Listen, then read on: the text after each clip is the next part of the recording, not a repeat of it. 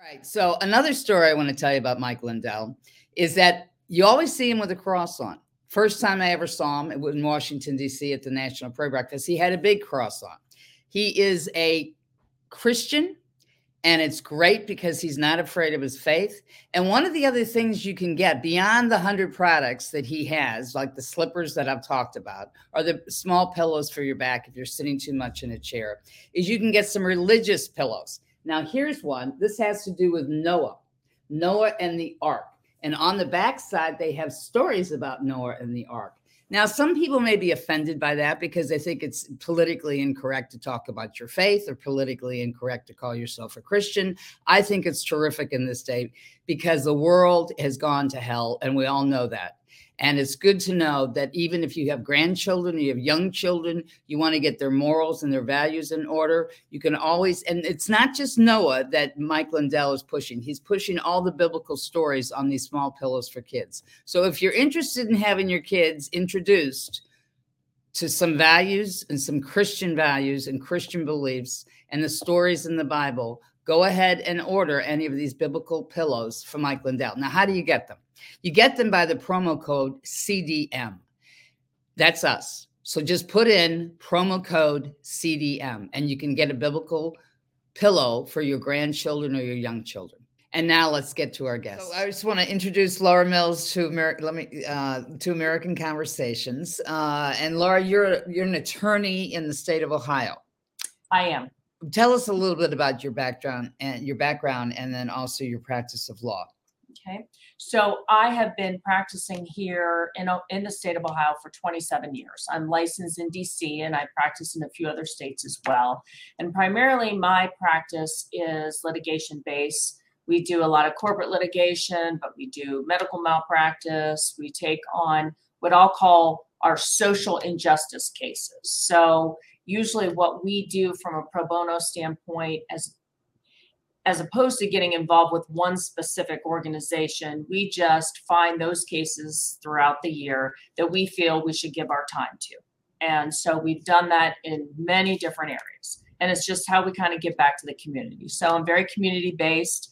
I'm here in Canton. I own my law firm building here in Canton. I participate in a lot of community events, community development projects, and really generally give back as much as I possibly can. And I think that's the reason that this case that we're about to discuss, one of the attorneys for this family recommended that the family come to me because I do take unusual cases. Those that seem more challenging than others usually are the ones that I put my heart and soul in. And so first of all, how do people find you?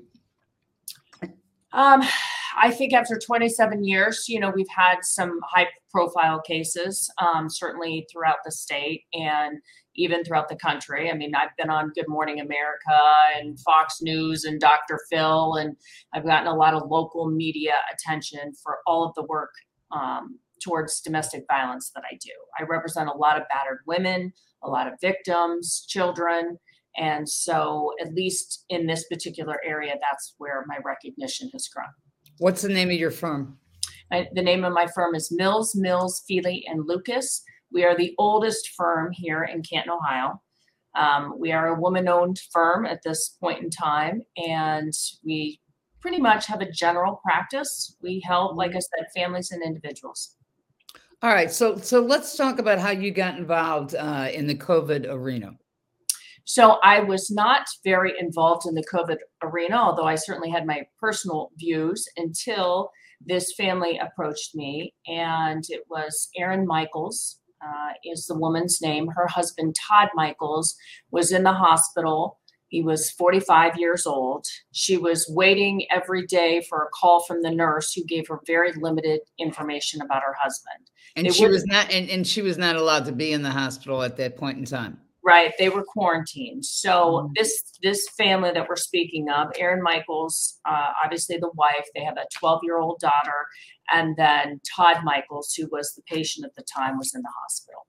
And she was not getting very much information from any doctor. She was getting very limited information from the nurse. She didn't really know what was going on, and she wanted to try alternative therapies. So she felt like she was in the dark. She started researching. She started reaching out, learning of different potential therapies, ivermectin being one of them, high-dose vitamin C, other type of medications that might be helpful for her husband. And how long was he sick, and at what stage did he go to the hospital? so both Erin and her husband contracted COVID about the same time, which was December 8th, 2021. And by December 10th, 2021, he was coughing pretty heavily. They knew enough to have a pulse ox in their house, and his oxygen levels were low. They were concerned about it, and he went into the hospital around December 10th of 2021. And it took about 5 days, unfortunately, for this family, that when he first entered the hospital, obviously he entered alone because his wife could not go with him. It took a number of days until a pulmonologist could see him. So for the first 5 days, he was not on a ventilator, although they started that remdesivir really right out of the gate. And Erin could not see him really until the end of December, because at that point in time, I think it was a strict 14 or 15-day quarantine in the hospitals. Mm-hmm. And they just were not really interacting with her. So this attorney, who I knew, is the one that referred this family in to see me. And the first step that I took was to get an emergency guardianship, because she had no rights. So everybody that's under this perception that you have rights to help your spouse in a situation like that, forget it. You don't have any rights. You don't have a medical healthcare power of attorney. You're not able to get medical records or really speak intelligently to any doctors about a medical plan.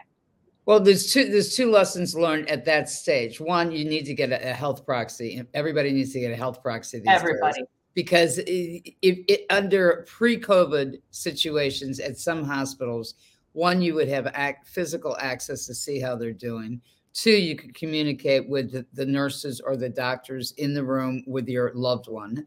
Yes. And then if things started going downhill, you can actually do something about it because you can confront them. But now it's impossible because of the policies that are strict. If the hospital administration says we're using remdesivir, and you have no choice, and there's nobody there to protect you or to be your medical advocate in the hospital, it's pretty much taken out of the family's hands, isn't it? It is 100%. I mean, it was a lesson learned. And so I have, since this case, talked to everyone, not only for your spouse, your children. I mean, everyone needs a healthcare power of attorney, because if you can't use your voice, you don't have any other voice. And so one of the programs that we put on a few days ago, it talks about how you lose all rights as soon as you cross that threshold into the emergency room. They're gone. You're in jail. You're hospital jail. That's what it is. It is. So what happened in this case with Todd and Erin?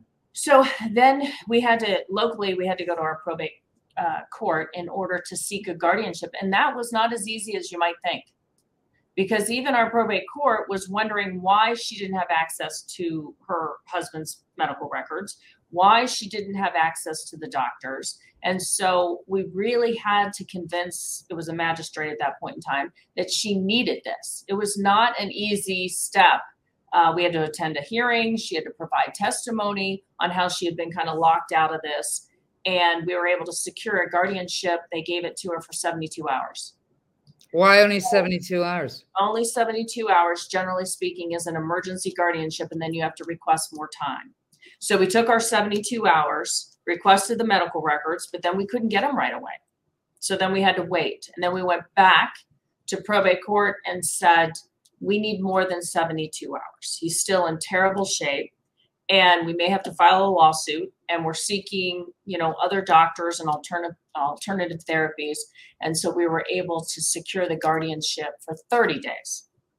So at that point in time, was Erin informed whether or not he was on a ventilator, whether or not he was on a remdesivir? I mean, were the doctors talking to her as the spouse? So what she was informed is that he was on a ventilator because he was sedated.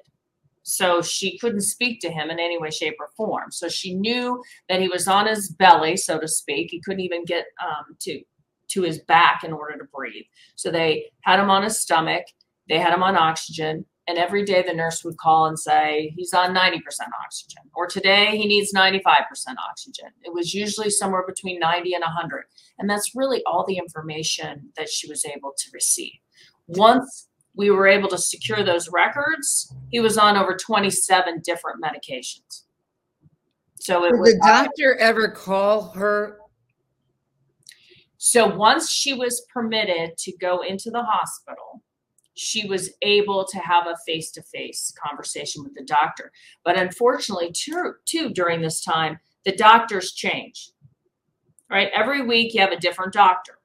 So even though you may have a conversation with one, it's going to be very different when you have a conversation with the next doctor that's just the attending physician for that particular floor.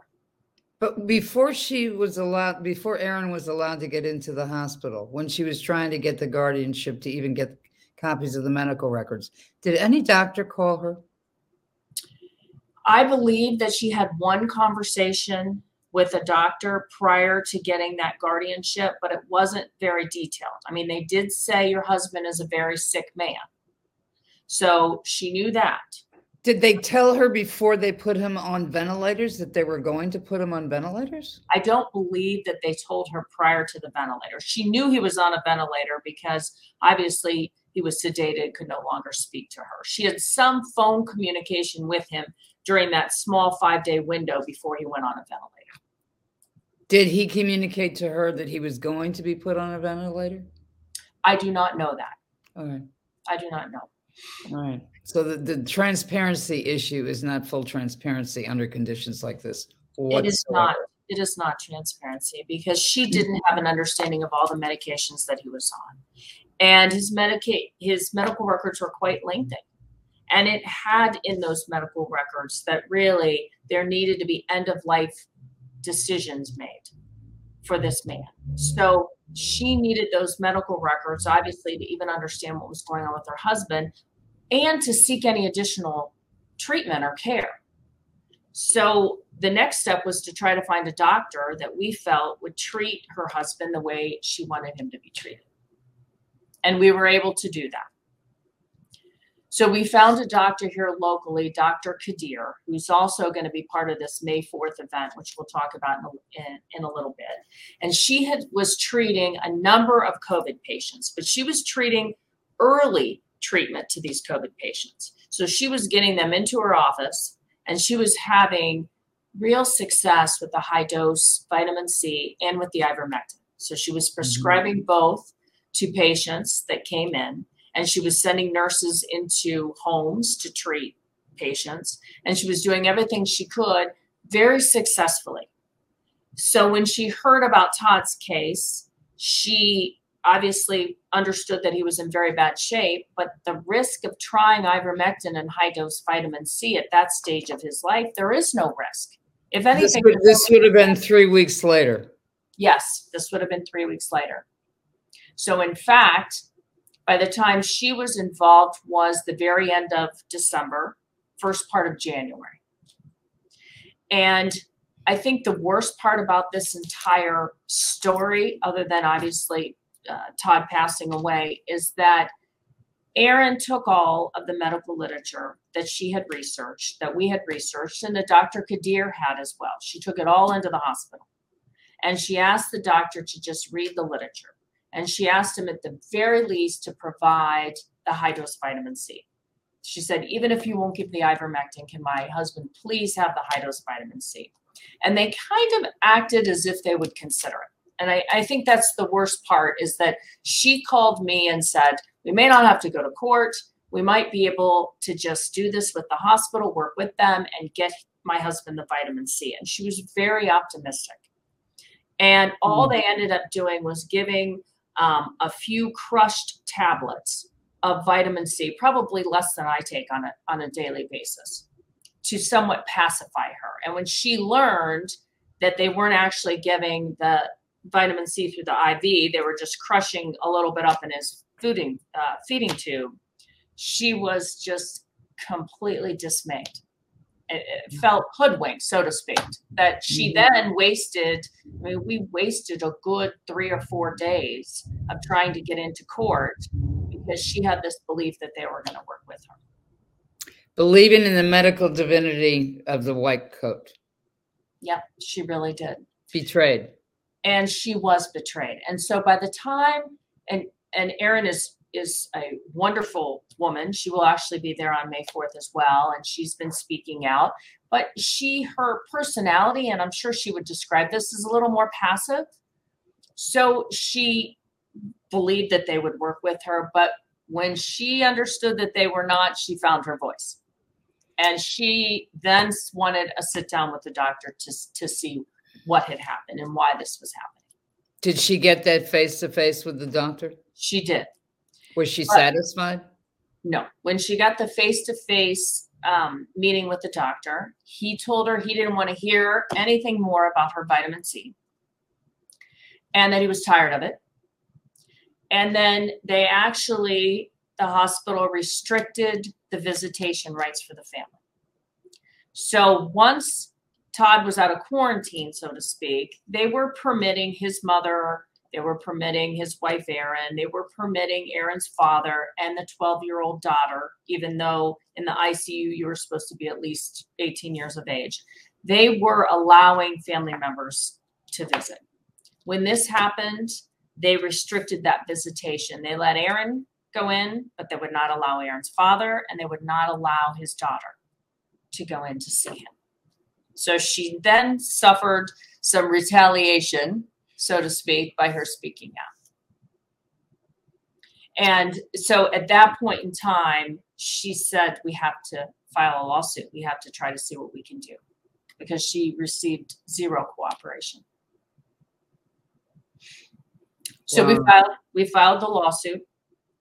Dr. Kadir, who had been willing to help, agreed to be an expert, to come into the courtroom to obviously testify on the Michaels' behalf, which was courageous, obviously, but courageous in and of itself in our community, because they're speaking out against doctors who want to provide these alternative medicines, right? They're saying it's misinformation. They're challenging some physicians to the state board based on this misinformation, is what they call it. So for Dr. Kadir to, not even think twice and decide to help this family, she deserves, a lot of praise in that regard. She definitely did the right thing. Absolutely, because the medical boards have been going after doctors even before COVID hit the planet, and trying to get their medical license taken away if they gave more than 5 or 6 exemptions in a year. Exactly. But she said someone's life is at stake. This is what I need to do. And so Dr. Kadir and I prepared her testimony over the weekend. We filed the lawsuit on a Monday morning.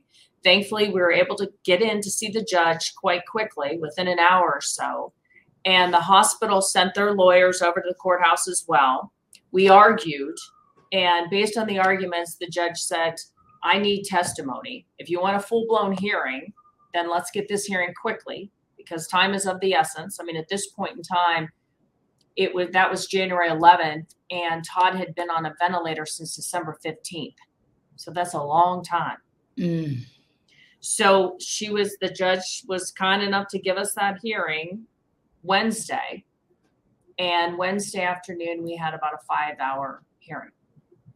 What's telling about the hearing is that Altman Hospital put that same doctor on the stand that Erin had handed those articles to, and he admitted that he had not read one article, nor had he read any of the medical literature on high-dose vitamin C, ivermectin, or any of these other alternative therapies, nor would he.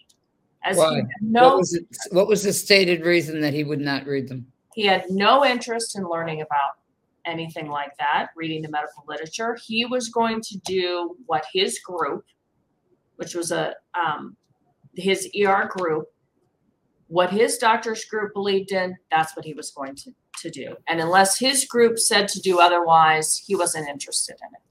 Did he mention at any point in time that we don't have any direction from the CDC and the FDA, so the hospital hasn't received protocols, or this is what the protocols were, remdesivir and ventilators? Yeah, he believed the protocol to be the remdesivir and the ventilators. And until somebody told him otherwise, he was not going to vary from that protocol in any way, shape, or form. Can you mention his name? Because I'm all for exposing people by their names when doctors become robots. Yes, Dr. Knock. How do you spell it? Knoch. Knoch. Remember his first name? I do not. Okay, but Dr. Knock. Okay, so Dr. Knock, and what is the name of the hospital? Altman Hospital. Altman Hospital, and where in Ohio? We're in Canton, Ohio, Stark County. Canton. And so Altman Hospital, Canton, Ohio, Dr. Knock. Everybody should stay away from him. I mean, if he's not gonna read, if he doesn't have any curiosity, if he doesn't think that doctors can't learn, even though they have their medical degree, that something might work, that there's something alternative to it, and that the family doesn't have a say, that's not a doctor who's engaged with the patient. He's engaged with the policy. Yes, it was all about the protocol to him, without any variation. And we asked him if he was familiar with any of the doctors with the FLCC, if he was familiar with any of the medical literature, anything that they had put out as their own protocol. No, not familiar with it, and didn't want to become familiar with it. That was loud and clear. That's pretty frightening. That's pretty frightening. How is Erin doing now? How's her daughter doing? They're doing as well as can be expected. Erin's husband was kind of the sole supporter of the family. Erin stayed home. And so, now obviously her life is going to change. But she was here when we had our event last week. Dr. Kadir and I both spoke, and we talked about medical freedom and medical choice. And she feels that she needs to get out there on behalf of her husband to speak about her story. So she's been very brave throughout this. Well, that's good that she's found her voice. It's a sad way to find your voice. I mean, it's a very sad. So how many other cases, Laura, do you have similar to this? I do not have any similar cases to this right now. We do have it's called kind of a COVID base camp here in Ohio. And we have a number of lawyers that we're all part of the group. So when something happens, any one of us can provide forms, insight, co-counsel, help one another. And we really haven't had any other hospital cases like this because unfortunately the Michael's case is really the third case here in Ohio. The first one was a case closer to Cincinnati.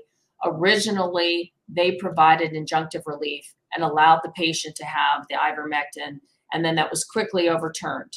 And then the judge shut down that injunction, and the ivermectin was taken away from the patient, and the patient died.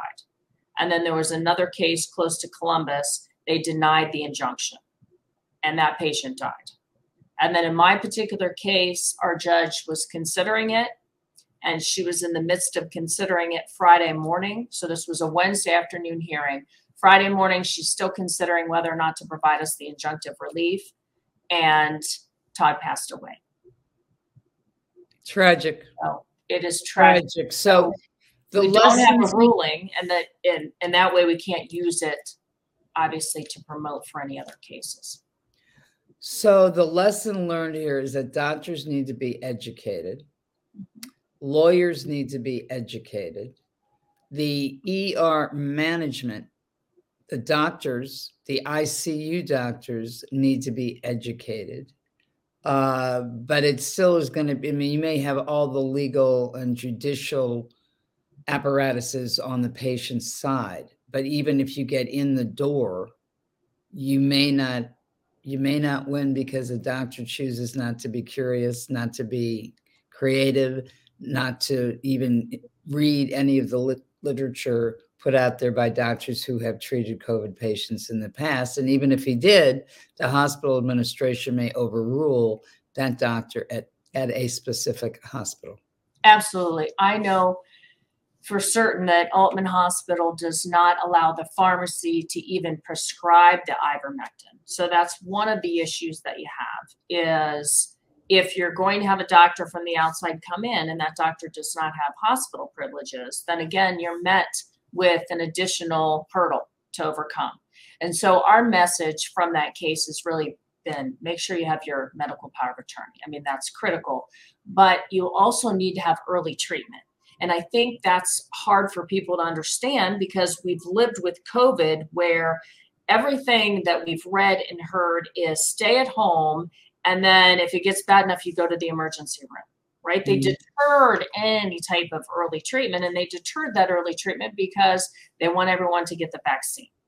And so if people think there's an early treatment, then they're not going to be as interested in the vaccine because they're going to think there's another way to go about this. So we have been trying to get the message out for this particular COVID strain or whatever other variants we have going on, that early treatment is important, and finding a medical doctor who you trust before something as serious as needing to get on a ventilator or needing to go to the hospital happens. That's the most critical piece, I think, to understand there's early treatment and to find that physician who's going to provide it to you.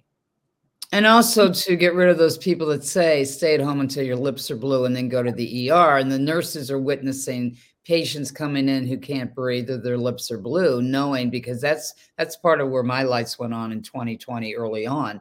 I just happened to know a lot of nurses who were telling me that we were killing people on the ventilators. Mm-hmm. Oh, absolutely. I mean, on that ventilator, he developed COVID pneumonia, which is what happens with the ventilator. And then he had a few other different organisms. So his lungs, I mean, his body just could not continue to fight that infection. COVID was long gone in his system, but the effects from that, he couldn't fight. Did they put him on any blood thinners? Do you remember? Originally, they did. Mm-hmm. They put him on some blood thinners. He did have a clot, I believe, in his leg that they were concerned about. So he was on blood thinners. They were trying to work through that. They had a difficult time trying to deal with the bacteria that was in his lungs. So they were trying different types of antibiotics in order to find the right one to combat that bacteria. So he was fighting it just from so many different realms. Did they put Todd on antioxidants? No, not to my knowledge. Because we have heard doing a number of conversations with doctors, blood thinners, antioxidants, and then preventive. I mean, obviously early treatments, but if you ended up in the hospital, blood thinners and antioxidants were very important.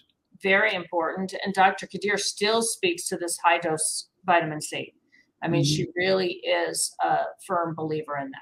And so she's been trying to spread the word, and I've been trying to spread the word as well, just to make sure that get ahead of it. Have the doctor that you know, have the prescriptions that you need, or over-the-counter medications that make the early treatment at least possible to relieve some of those symptoms, as opposed to, yes, this entire program that we were fed as far as stay home, quarantine, stay home, don't go out, do nothing, wait. It's not acceptable. So tell us about this May 4th event that Todd Wood and I are going to be in attendance at in Columbus, Ohio. Yes. So there's a dinner the night before where I think will be nice. Everybody can kind of get together and share ideas for the program the very next day. But I think it's to build further awareness. I mean, we've had a very difficult time getting any type of legislation behind some of the ideas that we've talked about today. And this is to promote that legislation and get people to hear from us. So it should be from 9:30 to 2:30 on May 4th in the State House. And we're trying to get as many people there in attendance, because obviously we need the voices heard, that we need some legislation to protect ourselves. Currently, we are not protected. And that's going to be true of COVID or any other, God forbid, variant or pandemic that we're going to experience in the future. We cannot allow our rights to completely get eroded and continue to get eroded through the process. So this is really to garner support for that and to be heard. And to protect the children, the little ones from the mandated vaccinations. Absolutely. The idea that children should have those vaccinations or that pregnant women should have vaccinations, we were never promoting pregnant women to have a vaccine before COVID. Mm-hmm. Absolutely makes no sense. And then all of a sudden it was so safe. Absolutely, you have to have the vaccine. And obviously we've all seen the studies that there's some serious risks and harms in doing so. There are. And as a result of that, the numbers are, even though no one has the exact numbers of the causational deaths or the entire number of the adverse effects, we know that the numbers are high enough compared to years past that it should be a great pause and a complete screeching halt at this point in time. Absolutely. Right. Have you found that medical freedom is a notion that is people are becoming more aware of in Ohio over the course of the last 2 years? I think they are. I mean, we had a very nice attendance at our program, and I attended another program probably about 6 weeks earlier that was even much larger up in Stowe, Ohio. Stand Up for Freedom. And like I said, just the fact that we even have this group of about 50 lawyers who are trying to help one another, we're trying to get the word out. We just need more people to understand that you really don't have those medical choices that you think you have. And so you live in this vacuum, because until you're sick and it's too late is when these people are realizing it. So we need to get everybody who's still healthy and out there and active, and we need them to understand that there are these changes that need to take place and that we really have to protect our medical choice. Absolutely protect it.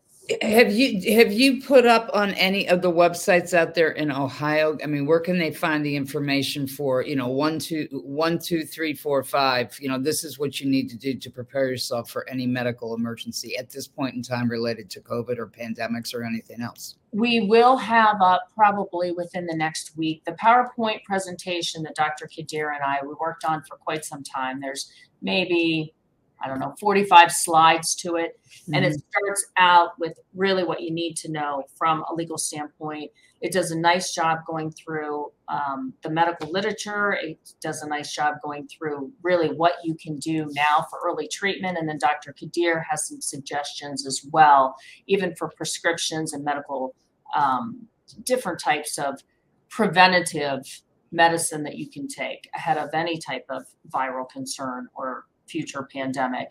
And her and I are going to do a voiceover of that PowerPoint presentation, get that up on YouTube. We didn't want to tape our event the other night because it was a nice open discussion and we wanted people to participate. But we'll do a voiceover of that PowerPoint so that we can get that out to as many people as possible. That's great, Laura. Thank you so much. And I mean, it must be, are they coming after the doctors in Ohio when they're challenging the system? Are they coming after the lawyers that are helping the doctors? There isn't, thankfully, as lawyers, we're really not under attack. I know that the medical professionals are feeling that attack because obviously they're concerned for their licenses. And so, yes, they feel if they step up and step out that they are subject to attack. The lawyers were still pretty safe, which is why we've said it takes those doctors who believe and the lawyers to fight to come together. Our program was called When Law Meets Medicine, and I think it's going to take both in order to make a difference. That's a great title, When Law Meets Medicine. Well, I can't wait to see you guys in Ohio on May 4th. I think it's going to be very interesting because Ohio's governor, DeWine, was one of the first governors to offer, a lottery opportunity, if you got vaccinated. And Pharma has some interesting links in the state to the Wuhan lab, and we'll be presenting some information on that as we get closer. Fantastic. Yeah. Thank you very much, Laura. Thank you, Christine. Look forward to seeing you on the 4th.